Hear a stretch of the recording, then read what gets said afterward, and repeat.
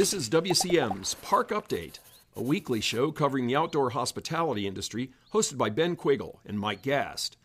During each episode, you'll hear from special guests and campground experts on topics that will help your park flourish.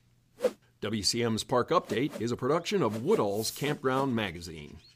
Hi, I'm Ben Quiggle, editor of Woodall's Campground Magazine, and welcome to another edition of WCM's Park Update.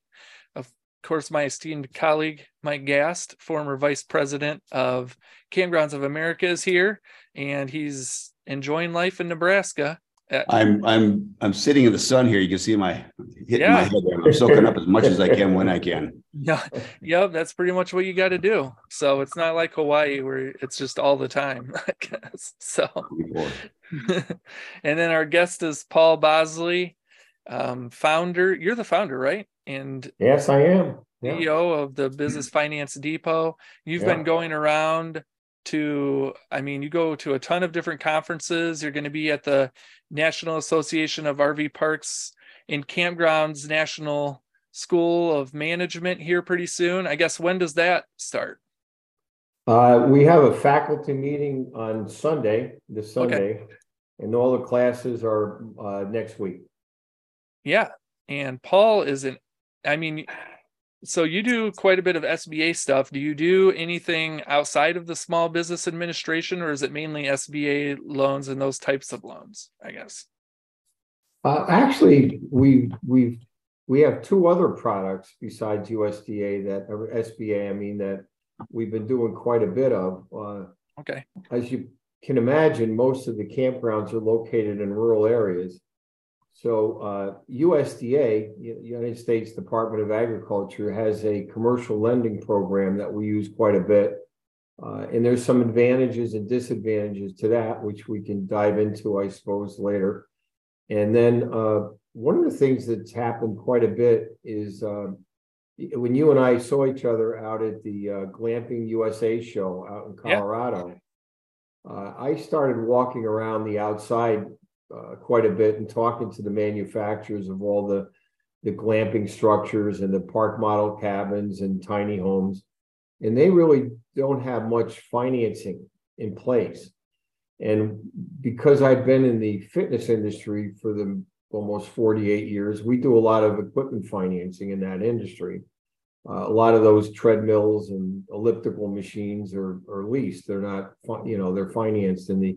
So we've been doing a lot of equipment financing, and we picked up about probably 4 or 5 of the major manufacturers that are sending us over all the people that already have real estate, and they're just trying to finance the actual cabin or the glamping structure without refinancing their mortgage. So we've been doing a lot of equipment financing and USDA loans in addition to the SBA loans. Yeah. Paul, maybe we could back up a little bit, Paul, and just talk a little bit about what the last couple of years has really done to the lending business in camping. Is it exploded? Did it contract for a while and then explode? What was the pace like? Well, it's kind of interesting because I track our business, as you can imagine. Being a finance guy, it would be kind of silly for me not to track my own business. Yeah. And we have been almost exactly even on an annual basis for the number of applications that we received, which is, the main tracking source, because the number of applications, I think, are the things that really drive everything that we do. And now the question is, what percentage of those applications can be approved and then are in turn accepted? When you look at our actual sales volume at the end of the process, when we actually are paid at the closings, our income has almost been exactly the same too. So it's interesting because I would have never expected that. If you would have asked me going into COVID and interest rates going way up, if nothing's been stable at all. And our income and our number of applications have been stable. So I guess, have you heard from more investors in things that are and people that are interested in owning or developing parks? Did that go up after COVID, or has that remained pretty steady for you guys too? I think the number of people looking to get into the parks has dropped a little bit, but the number of people that have a park that want to finance glamping structures and improve their campgrounds has increased. I think that's where the change has been. And I think the part of our business that for financing fitness has almost gone away, and it's been replaced by people that are trying to finance campgrounds. I think it's been like a shift in our business, because you got to realize our business we're in three industries. We're in fitness, which is where I started, and I'm still in fitness. We're in franchising, where we do a lot of franchise financing, not campgrounds necessarily, but other franchisors that we do. We do a lot of fitness franchises, actually. And then the third industry is the campground industry. So we're diverse in that we are in three different industries and we have different products. And I think it's just they kind of even themselves out somehow. It's like an ebb and a flow or something. So I would assume that a lot of your business before the pandemic would have been very knowledgeable, experienced campground owners that were expanding or buying more campgrounds. Has that changed? Do you have a little less knowledgeable type of person coming into the business now? Absolutely. We're seeing a lot of people that own some acreage and they want to develop it into Airbnb or into campgrounds. I've seen that a lot more. It's not a little bit, a lot more. People that have some real estate and they're trying to figure out how to make money on the real estate. Yeah. I guess, what's it like dealing with those kind of newer people? I guess, does it take a little bit more effort on your part to help them understand all of the pieces that go into like building or buying a park? Yeah, I used to have dark hair before the pandemic. Now it's all white. Yeah. Yes, there's a lot more hand holding. We've developed software that helps them with the financial projections a lot, that's tailored specific to the campground industry.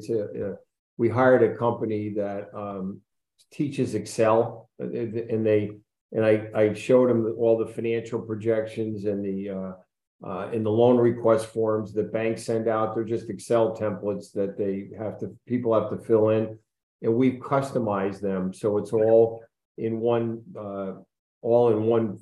file. So when you change like the number of campgrounds, the number of pull-through sites you have, or the number of glamping structures you have, or what you're going to charge for them, it automatically adjusts the loan request and the financial projection. So we've tried to make it so it's easier for people.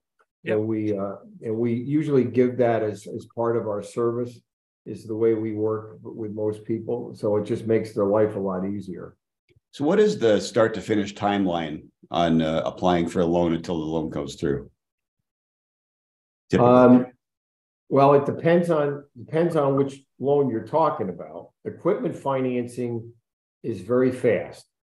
It's the paperwork's not as involved. We get a couple of invoices from, if they're whatever the manufacturers they're using. Maybe the underwriter might have a couple questions, and then they either get approved or declined. And once they get approved, they send the paperwork over. Once the person signs it, that's pretty much it. Then the lender takes over from there, and the loan is finalized after the equipment is delivered and installed, and then the owner of the property signs what's called the delivery and acceptance form, and they say everything's fine. And then the loan, the lease of the loan starts to get repaid. That process is quick. SBA is a little bit more involved.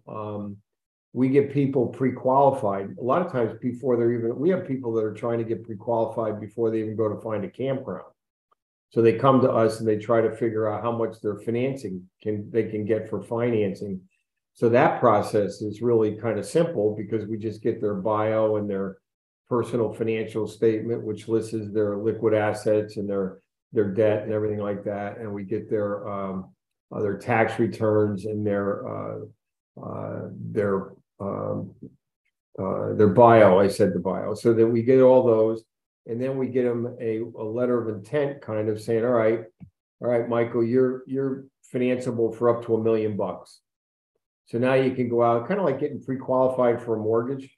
Mm-hmm. Now you can go out and start looking for the campgrounds. And we do that a lot. It's a service that some of our SBA lenders have come up with, because basically in their jargon, you're taking people off the street. You're getting them so they're committed to that lender because they've given them the bio. So they're not going to go out and shop the loan, with somebody else. They're going to use the company that gave them the pre-qualification. That's the advantage to the lender to do that. So once they get the information from the park owner that they want to purchase, they get a letter of intent, and they get the tax returns and the interim financial statement. Now it's just a matter of putting the documents together with the buyer's documents, and then they get a letter of intent back from the bank. If they're not buying a campground and they're just going to build one, then the only difference is now you got to get the contractor's bids, and you got to get the land purchase agreement, whatever's involved with developing the site. And then eventually, in both of those cases, they get a commitment letter from an underwriter. And now once they sign the commitment letter, they're under contract either to buy the campground or to build the campground. And the lender includes the interest expense within the loan that they expect. Buying a campground might take 90 days, where building a campground might take a year. So they estimate the interest expense within the loan. And then when everything's completed, the loan closes, and then they start. So for those two examples, I would say equipment financing is probably 90 days, maybe 120 days, depending on how long it takes to deliver the equipment. A lot of people are going toward glamping structures because they're quicker, I'm sure you've heard that the park model cabins, you're sitting around waiting for a year, right now. With SBA loans, if you're buying a place, probably 4 months, maybe roughly. If you're building, I got one guy I'm doing a USDA loan for, but on my 3rd year anniversary. Wow. Is that go ahead, Ben? Is that mainly due to the loan process, or is that just due to all the other like land and like zoning and different processes that they have to go through to develop the park? It started out as an SBA loan under $5 million. And one of the things with USDA loans, they go up to 20 million, 25 million actually. So because of the pandemic and the price increases, his loan request ended up going over 5 million. So we had to switch lenders to go from SBA to USDA. And then there's just a whole different process there. USDA, to answer, your question, Michael, the prior question about the timing, USDA takes longer for 2 reasons. One, you have to do an environmental study first to make sure you're not, maybe getting involved with developing an Indian burial ground, or, maybe eagles, or, something like that. Actually, I got an interesting story about one of our US KOA clients that they found some Indian burial grounds on the land that we're going to develop. And you also have to do a feasibility study. So those things have to be completed before you can get into underwriting. And then once it's approved by the bank, it has to go to the regional USDA office for them to approve it also. So that process takes much longer. But the reason people go through the process is the loans go up to 25 million. That's number one. Number two, with SBA, once you hit 5 million, you're done. You can't get any more SBA loans. So if you get somebody that's a developer that really wants to do a lot of these, USDA, you can do a $5 million one this week and go back and do a $20 million next week. And then the week after, you can do $15 million. Each one has to be under 25 million, but you can do as many of them as you want. So the larger developers like the USDA products for that reason. You've got the ability to do them. And the other benefit is you have a 30-year term. So it's like a mortgage almost, just like a house mortgage goes 30 years to repay, where the SBA does 25 years. and the interest rate is normally a little less on USDA. So, it's like everything else in life. It's a little bit harder up front, but then its benefits are better in the long run, but it does take longer. So in my 22 years in the camping business, I could probably count on one hand how many new construction campgrounds I saw, not just in KOA, but in general. I mean, nobody was building campgrounds for a couple of decades. And I assume that's really changed as far as your business goes. Oh, yeah, there's a lot of people doing not only BizAcs, but also building new ones. And like I said, a lot of these little, like that Glamping USA show is full of people that just own land that want to figure out what to do. I mean, that's what that show is. I mean, it's a lot of tire kickers, I guess, is probably the best way to put it. And they're trying to figure out how to develop their land. Yeah, I mean, I think this year at the glamping show, we saw a lot more people that were kind of more ready to build, or like were a little bit more along in the process. I think in years previous, when I had been there, you had a lot more tire kickers or just people that showed up that were just kind of at that low level, like just exploring level. And I think this year at the show, I saw a lot more people that were taking that next step and ready to build, or had a piece of land that they own that they were ready to start moving on. So that was kind of interesting to see. But yeah, the glamping has just exploded, and a lot of these we're talking about really small parks, you're talking like 6 to 10 units. So,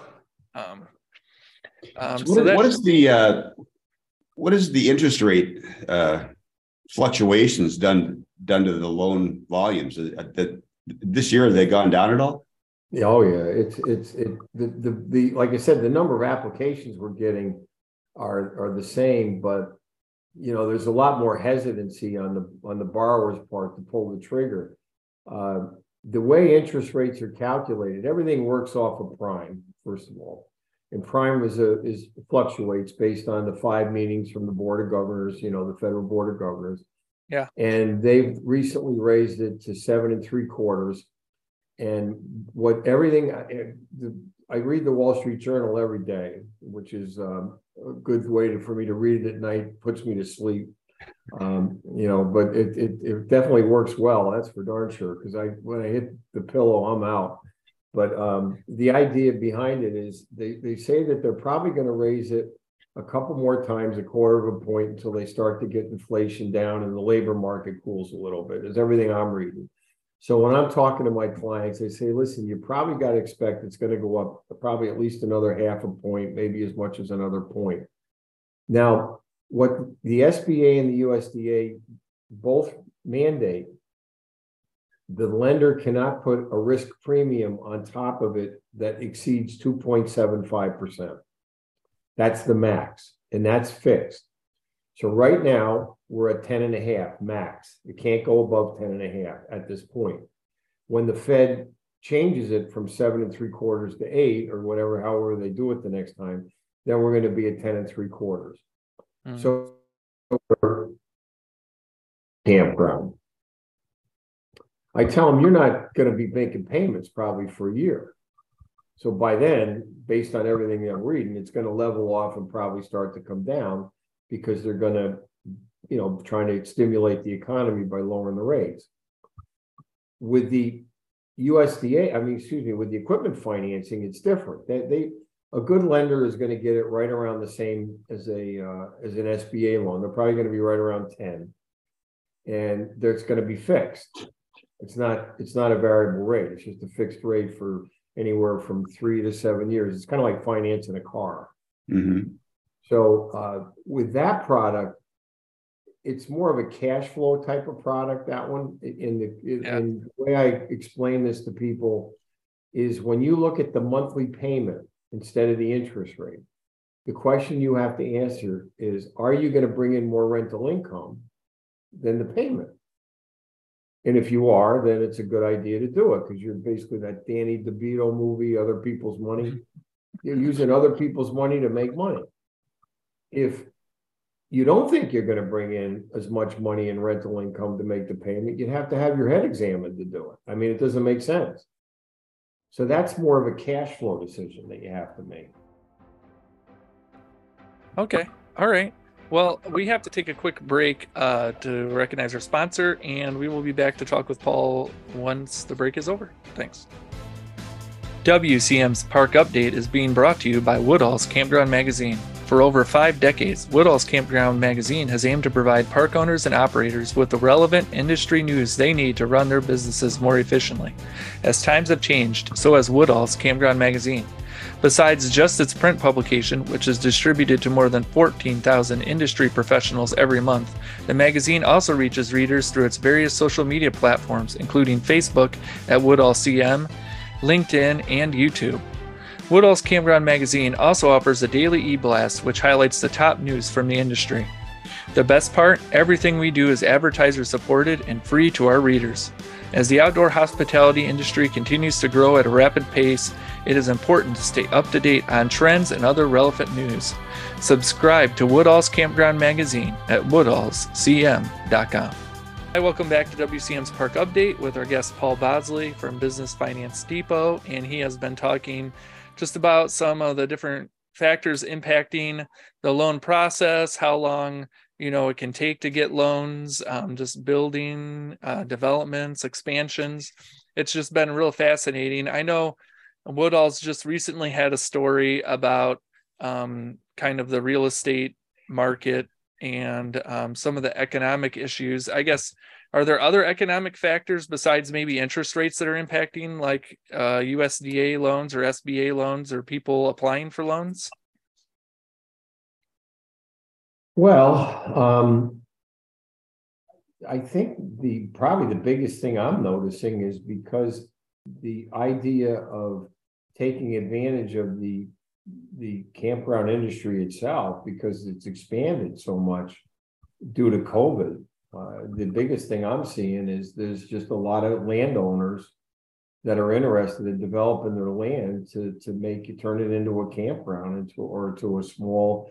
I've even seen a lot of little tiny home development people. So it's not even an RV park. It's people that are just trying to put park model cabins or tiny homes on the land and have a little kind of tiny home resort. I've seen my first 2 of those within the last couple months. I think that's the biggest thing I've noticed. Other than that, it's the same old, same old. I mean, underwriting is underwriting.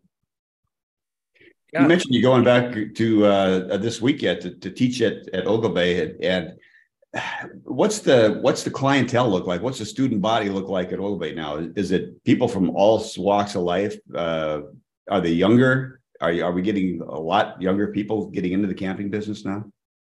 Well, every year that this is my 5th year in a row teaching the school. They're from all over the United States, and it's a wide demographic mix. I mean, it's anything from young couples all the way to older people that are looking to build something and maybe hand it off to their kids. I see that a lot with the older people. They've got kids that they're trying to build a business for. Actually, to some extent, I'm in that same kind of group because my daughter owns a percentage of the business, and eventually it's going to be hers if I don't sell it. So you see that a lot, with people. So I haven't noticed any one, demographic or, regional area at all. It's been all over the United States, all age groups. Yeah. I mean, I guess, do you notice a difference between what maybe the younger and like older people bring when they come for a loan? Are they looking for different things? Are they talking about different things? Do they have like different approaches? I think a lot of the customers that I'm dealing with that are younger, they either have to get the seller to do a take back note, a holdback note for part of the equity injection, or they have to get a gift letter from a relative or a parent, or they have to bring in an investor. So I think it's there, for instance, the equity injection, because as a general rule, when you're doing financing, the minimum equity injection for any type of loan, I don't care whether it's SBA, USDA, is 10%. And the maximum is 30%. I mean, they rarely look for more than 30%. So if you're, let's just say the average campground is $1 million. So, and let's just say the average equity injection is 20%. Well, there's not a lot of people that have a couple $100,000 laying around. So, they either have to liquidate stock, do the ROBS program, which is the program by the IRS, which was designed so you can self-fund your project by using your retirement account without putting that money, without paying interest or a penalty on it for early withdrawal or putting it into income, or they have to get a gift, or they have to bring in a partner. I've got, in a couple situations right now today, actually, I was talking to one of my lenders about a couple they're really requiring almost the lender or the seller to do a take back note, which basically means that, let's just say in that example, the project is $1.5 million for sale. And let's just say it's a 20% equity injection. So, it's a $300,000 equity injection, and the loan amount is going to be $1.2 million. And it's probably going to be an SBA loan. Well, they've got about half of that money, and they need the seller to do a take back note. The back note means that one is the seller is agreeing to hold a note, a separate note for $150,000 in that example. So they're going to come up with $150 in cash. The seller is going to do a take back note, so for $150. So the total is the $300,000. That's the equity injection. And then the loan amount's $1.2 million. The terms of a seller note are you can accrue interest. It's got to be reasonable interest, probably single digit interest rate for 2 years. You don't get paid for 2 years. And then starting in month 25, you can have a note that you're getting repaid for whatever term you negotiate. So it could be a 5-year term at like 8% or something like that. So that counts as equity injection. We're seeing a lot of that, where we need the seller to do an equity injection, and there's some benefit. A, they help make the sale happen. B, they're not paying taxes, the capital gains on that money, because it's being held back. So they're lowering their taxable income. I mean, there's some benefits to it. And then they have a stream of income later on. So we see that a lot.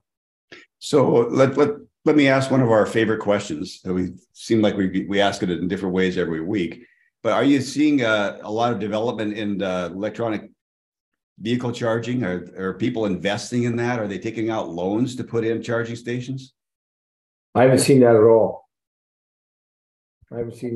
And I'm not sure we could even finance that. I have, with equipment financing, the equipment's got to be able to be removed. And I kind of doubt you could even remove that, because generally speaking, what you can finance for equipment are things like golf carts or, maybe cell towers or something like that, tiny homes. But you haven't seen that in new construction at all as part of the loan? No, I've seen it in new construction, but I haven't seen it in a separate request. Okay. Yeah, I mean, that's kind of interesting. We've seen some parks looking to invest in that, but it hasn't really, not a tremendous amount of park owners are investing too much in it yet, I guess. Maybe that's something that you'll see down the road as people start inquiring more. Yeah, it could be. I mean, I don't know. I tried to stop predicting the future quite a while. Well, that was my next question, Paul. I was just going to ask you, where do you think we're going in the next 5 years with loans? I know you mentioned that you think it's going to lighten up in a year, and the interest rates might be coming down. At least in our situation, I can't answer this other than from my own company, our own personal situation. We're now, I think, in our 6th or 7th year in the industry. So this year we're going to have a pretty strong presence in the glamping show as well as ARVC. So I would expect our business is going to grow quite a bit. Is the way I think our business personally will grow. What I have noticed, and this is an indication of growth anyhow, is there are more lenders exhibiting at these shows. I think at the glamping show, there were 4 lenders. At ARVC, there were 4 lenders. And they wouldn't be, I mean, banks wouldn't be exhibiting unless there was a lot of business to be had, or at least they thought there is. So, I think overall, my general feeling is that this industry is just going to continue to grow for the foreseeable future. And I think that's just because people aren't going to stop taking vacations. And, and a lot of people would rather probably just go out to the country somewhere, to the, parks or something, and rent a cabin or buy a camp. I mean, the other indicator, I guess, I see this in Woodall's a lot, is the RV sales. Yeah. When RV sales are an indication of what people are doing, that's for sure. That's a pretty big commitment. Yeah, I mean, RV sales have went down quite a bit last year. I think they're predicted to go down even more this year. But I think I think it's going to level out. But yeah, I mean, I think they went down like 20% last year, didn't they? Mike? That is the case. I mean, they really fell off the last half of the year. And they were at historical highs. So, I mean, at some point you had to kind of level off to some degree. And then there's a ton of people with RVs that are still going to use those RVs to camp. So, and there's a lack of campsites, which is really driving developments. So the backlog of orders to dealers was so huge, for all those major manufacturers, that they probably got enough work to keep going for another year, just filling out the backlogs, if those backlogs are still standing. Yeah, I think one of the concerning points for the RV industry is just that, I mean, I notice now when you go by the dealers, you're seeing more stock on their lots and it's staying there. So that'll be kind of interesting to see and how that impacts the outdoor hospitality industry. But I mean, if you bought a unit in the last 2 to 3 years, you're definitely going to be using it to camp. And, we'll have to see.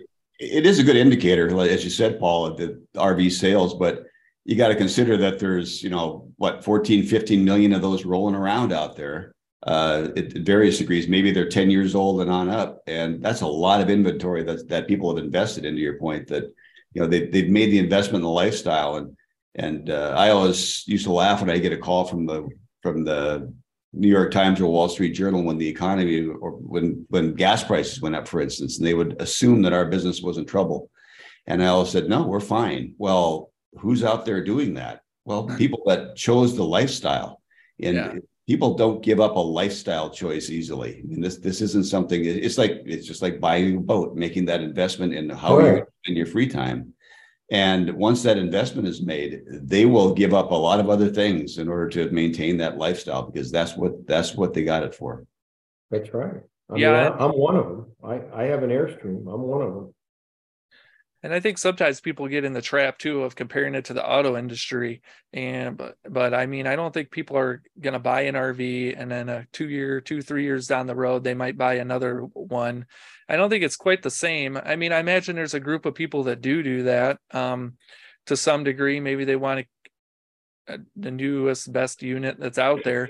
But I think a lot of these people who just bought their units are probably looking at 5 to 10 years before they maybe think about getting another unit. So we'll just have to see. And the ERVs are coming, which is kind of interesting. I know Winnebago's been working pretty heavily on those. So we'll have to see what the future looks like. So it's great. I think the gas prices do impact those parks along the highways and stuff, though, that do rely on the travelers. I don't think people travel as much when gas prices are high. But I noticed that the gas prices are going down, at least in my area. So Paul, do you see the face of ownership changing? Has it already changed? Are we into more groups? Are the mom and pops giving it up because the time is right? They can get a lot of money for it right now, and they're just choosing now to get out. And we're going to see a lot more group ownership out there. One of the things I've definitely noticed, and I saw this in the fitness industry too, is the mom and pops. This to me was a mom and pop industry when I first got into it. It reminded me a lot when I got in the health club industry. My first club was when I was 28 that I owned, and it was always a mom and pop industry. You went to the conventions and it was people that owned 1 or 2 in an area, and that was it. And then the big companies started getting involved and the franchises starting to grow. And I think I've seen the same exact thing in this industry. It's almost like deja vu for me, where you're getting these big companies coming in and they're buying up the parks and, I've definitely seen that a lot, and I don't think it's ever going to replace all the mom and pops because the big guys only want them in the big demographic areas where there's a lot of traffic, and that leaves a lot of the United States out there for the mom and pops. But yes, I have definitely seen that trend for sure. Yeah, and I don't know if that trend's going to slow down. Where I think here at Woodall's we see all the time Blue Water, Sun Outdoors. They're actively buying, seeking parks, and it's kind of interesting. So we'll see what the industry turns into. So, but Paul, it's been great chatting with you. We'll let you go. So have a great time at Arvik's School of Management. It should be a fun experience up there. So thank you. Looking forward. You're not dragging that Airstream north, are you?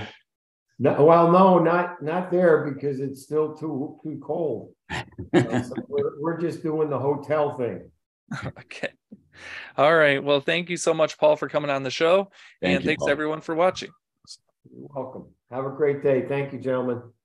Bye. Bye-bye. Thank you for listening to WCM's Park Update, a production of Woodall's Campground Magazine. Join us for a new show each Tuesday at 3 p.m. Eastern on Facebook, YouTube, and wherever you listen to podcasts. Follow us on Facebook and LinkedIn for daily news and updates, and subscribe to our news feed on our website at woodallscm.com. Show hosts are Ben Quiggle and Mike Gast. Executive producers Rick Kessler and Alex Burkett. Copyright 2022, G&G Media Group.